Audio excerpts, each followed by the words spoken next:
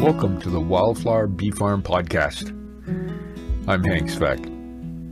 This podcast is about helping you learn and understand the different trials and tribulations of converting a 50-acre farm back to nature and a honeybee sanctuary, and how we struggle to continue to be servant beekeepers. Here's this week's episode. It is March 5th, 2023. This is Hank for Wildflower Bee Farm.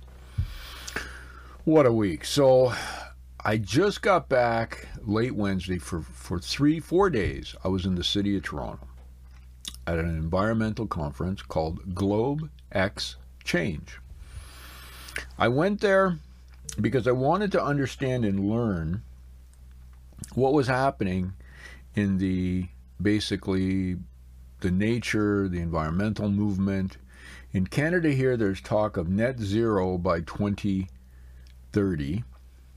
which in just simple terms means we're not going to emit any more CO2 because we're going to offset it by doing different things.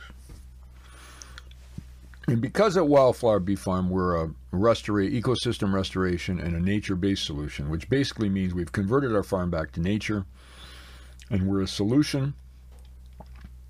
But the part of the problem that I have is and I wanted to learn more about this. And I have to tell you, after being at that conference for 4 days, I wanted to separate and divide out the people that may have been there because it was their industry, there were politicians, and there were a number of those who were pushing their agenda and pushing their book, if you will, which was Elect Us Again.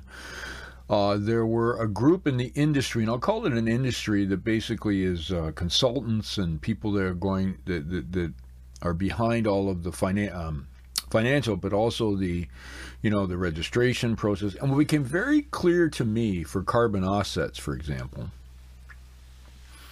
there really isn't a way to know for sure what you're getting, because there's so many different ways to call something a carbon offset.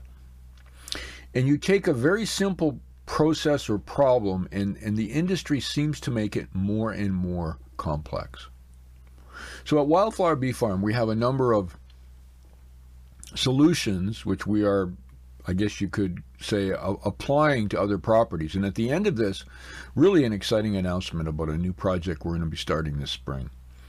But I always start simple before I get too complex. And the basic idea is that with carbon offsets, if you put off carbon dioxide, you have to have trees or Mother Nature, plants, that process that carbon dioxide and turn it into oxygen and other more beneficial sort of products. And nature has always been kind of in a balance with us.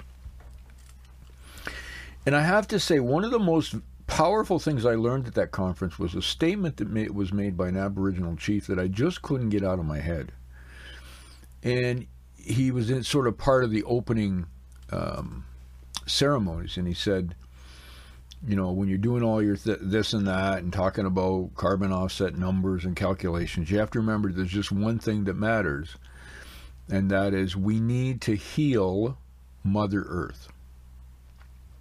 And I don't know why. Well, I kind of have some ideas why. But that really resonated with me, and that was kind of the measuring stick. Every time I went for a session, and there were over 1,000 people at this conference from around the world, including many government officials, I sat there and listened thinking, how does this reflect on what the chief was saying? And then, of course, I would continually think about what we're doing at the Wildflower Bee Farm, and that the honeybees help us connect with nature, and through that we're able to do an environmental restoration which causes incredible other benefits. But it's fairly simple. You take some land, you plant some wildflowers and tallgrass prairie and trees, and you protect it and let nature do its thing. So as I got through this whole process, I started thinking about what we're doing, and we're very fortunate on the farm because we have the support of the OSR clinics, who are our farm sponsor. We have some corporate sponsorships, and we also have sponsorship from Greener Project Development. Our son Joshua owns that company now, and he supports us in our project. So the farm here is we're very fortunate. We're able to use those resources to plant more seeds. I just planted the 200 pounds of red clover, to continually buy sensors and different hives and And last year we brought in different genetic strains of bees. So we're very fortunate. But the thought is, how can we replicate this process around the country? Because it's all one planet. So if we restored the farm here, and by the way, it's just absolutely beautiful already. Even though we had one heck of a weird winter storm the other day, the bees were flying. If you follow us on Instagram, I just posted a slow motion clip of bees bringing in either pollen or propolis when there's hardly anything blooming. And I'm thinking I'm leaning toward propolis, but a couple of the bees look like they were quite bogged down with some weight on their hind legs. So I'm just not sure. But the point is, they're starting to take over again for spring. But I thought what's really needed, and this whole, all of us realize, regardless of political affiliation, that we want to take care of our environment. We want to help Mother Earth heal, or the Earth heal. And how can we do that? And there was a great deal of discussion at this international conference about what's called greenwashing. Basically, I just call it fake environmental stuff. There is this thing everywhere. And the other issue with carbon offsets is it started because you can have a factory and pollute as long as you buy enough trees to plant in the Amazon, or you can offset them in other different ways. And so I thought, this is not transparent enough. It's not clear enough. So I, as a person, let's forget Wildflower Bee Farm. Let's forget all that. Let's just say I'm Hank and I just want to help the earth and I live in an apartment somewhere. What can I do? Well, I thought there needs to be a way for me to contribute, even in a small way, to a real thing. Someone asked me at the conference what to do, and I said, well, go to your local seed store, pick up some clover, throw it on your back lawn, and start some clover for the pollinators in your community. But the problem is, the person said, well, I live on a 10th floor of an apartment building. I've got a balcony. Like, what can I do? And I thought, okay, maybe there's a way we can do a win-win situation. So here's the idea, and I want to get your feedback. And please, when you listen to this podcast, get on there, do some comments, rate the podcast, review it, because that's the only way we can get the word out there. Environmental impact credits is something that I have been working on for about 3 years. And here's where I think we've come to this point. Let's assume for a minute we have a property, and we have many that we're going to do this with, and we're going to create 1,000 environmental impact credits for the preservation of this land that is clearly identified to you if you were going to purchase a credit. And we took this land and we had an arborist, and an arborist is a professional who can identify plant species and with a drone go into a project and do an inventory and then come up with a report that tells us what's on that property. Now here's the next step, and I spoke with lawyers last week. The arborist on that date will then do a sworn statement that on that date, this was his report, and that report and the contract with Wildflower Bee Farm will be put on title, so that for let's say it's a 5-year contract. So for 5 years, that will be indicated on title as a document verifying what is on that property. And every year, the arborist does another updated evaluation to make sure the property is still the way it was, if it's a preservation project, or if it's a restoration project, people are given information on what's happening to the project as far as planting of trees, clovers, and so on. And they would get that. So the first part would be filed on title, and the annual reviews would be sent to those who own an environmental impact credit. And as we thought about this, we said, well, an environmental impact credit, if we work out what that would mean, let's assume we have a restoration project, which I'm going to announce. So let's take this restoration project. So a day before the conference started, we were able to secure 95 acres in a place called Livingston Cove, Nova Scotia.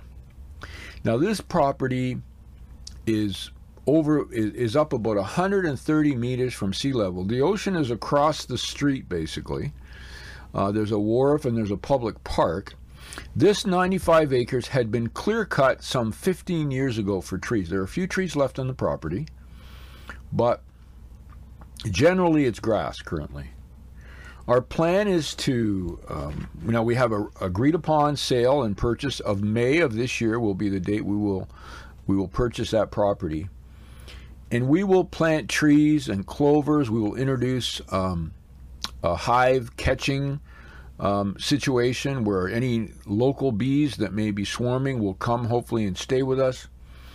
And we will then, after 5 years, preserve that property. So the first 5 years is a restoration.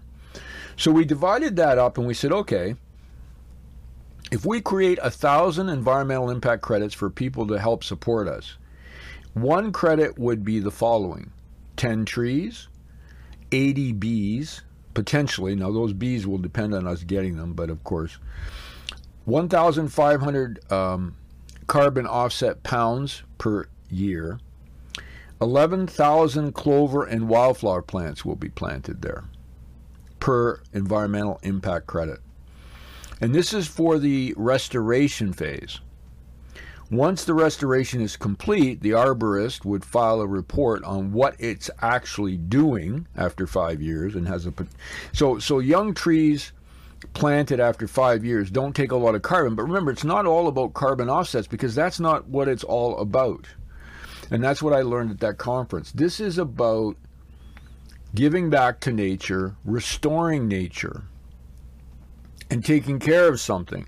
Now, you still should recycle in your house and be smart with your use of electricity and all those things. This is a project not to forgive you for your sins, as I say, environmental sins. This is for you to help the environment and the impact of humanity on the environment by creating this preserved area and this restoration project. So that's the idea. Now, obviously, we're going to encourage the honeybees to be there, or natural pollinators, which is really probably in this project our preference. We also want those of you who choose to produce environmental impact credits to be able to be involved. So let's say we have 20 different wildflowers that we could plant there. Help us with that in the sense of choosing the ones we're going to plant. We may do, vote outs to you and so on. Now, what would this cost? Well, the price of an environmental impact credit would be something like $25 to $50 per year is what we're estimating for a restoration and or a preservation. So a preservation means the property is is full of trees, and the arborist has calculated all the environmental benefits, and we're going to protect that tree. We're going to protect those trees, and you're going to be able to see where the property is. There's no greenwashing. It's about that property, and the purpose is to help heal Mother Nature. So that's what came out of the, highly influential conference in Toronto. I learned that that we need to get to what I call common sense solutions, and solutions that are going to benefit Mother Earth, or the Earth. And how are we going to help it heal? And I think the responsibility of what we do each day in our lives can be separated, although it should be continuous, in the sense of trying to do the best we can to help preserve the planet, make it a better place for our children and grandchildren by taking care of the environment. But I don't believe that an arbitrary calculation of a CO2 offset is going to do anything to help nature or our planet.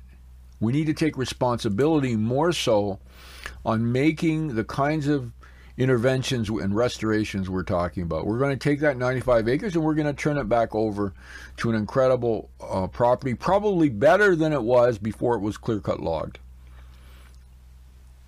The other thing we're going to be looking at is the powerful impact of clovers and other types of plants that pull nitrogen down and put it back into a usable format into the soil for plants and trees to use. So that's the idea. Environmental impact credits for us to be transparent, sustainable, and I'd love to hear your feedback on this idea. Just to close on the honeybees, we just, the other day, they were out flying. Looked like they were bringing in pollen or propolis. They were just busy. They weren't elimination flights. They were in the business of working. And then yesterday we had rain, snow, freezing rain, a thunderstorm wherein it was snowing, and then it finished us off with some rain and a bit more freezing rain to end the day.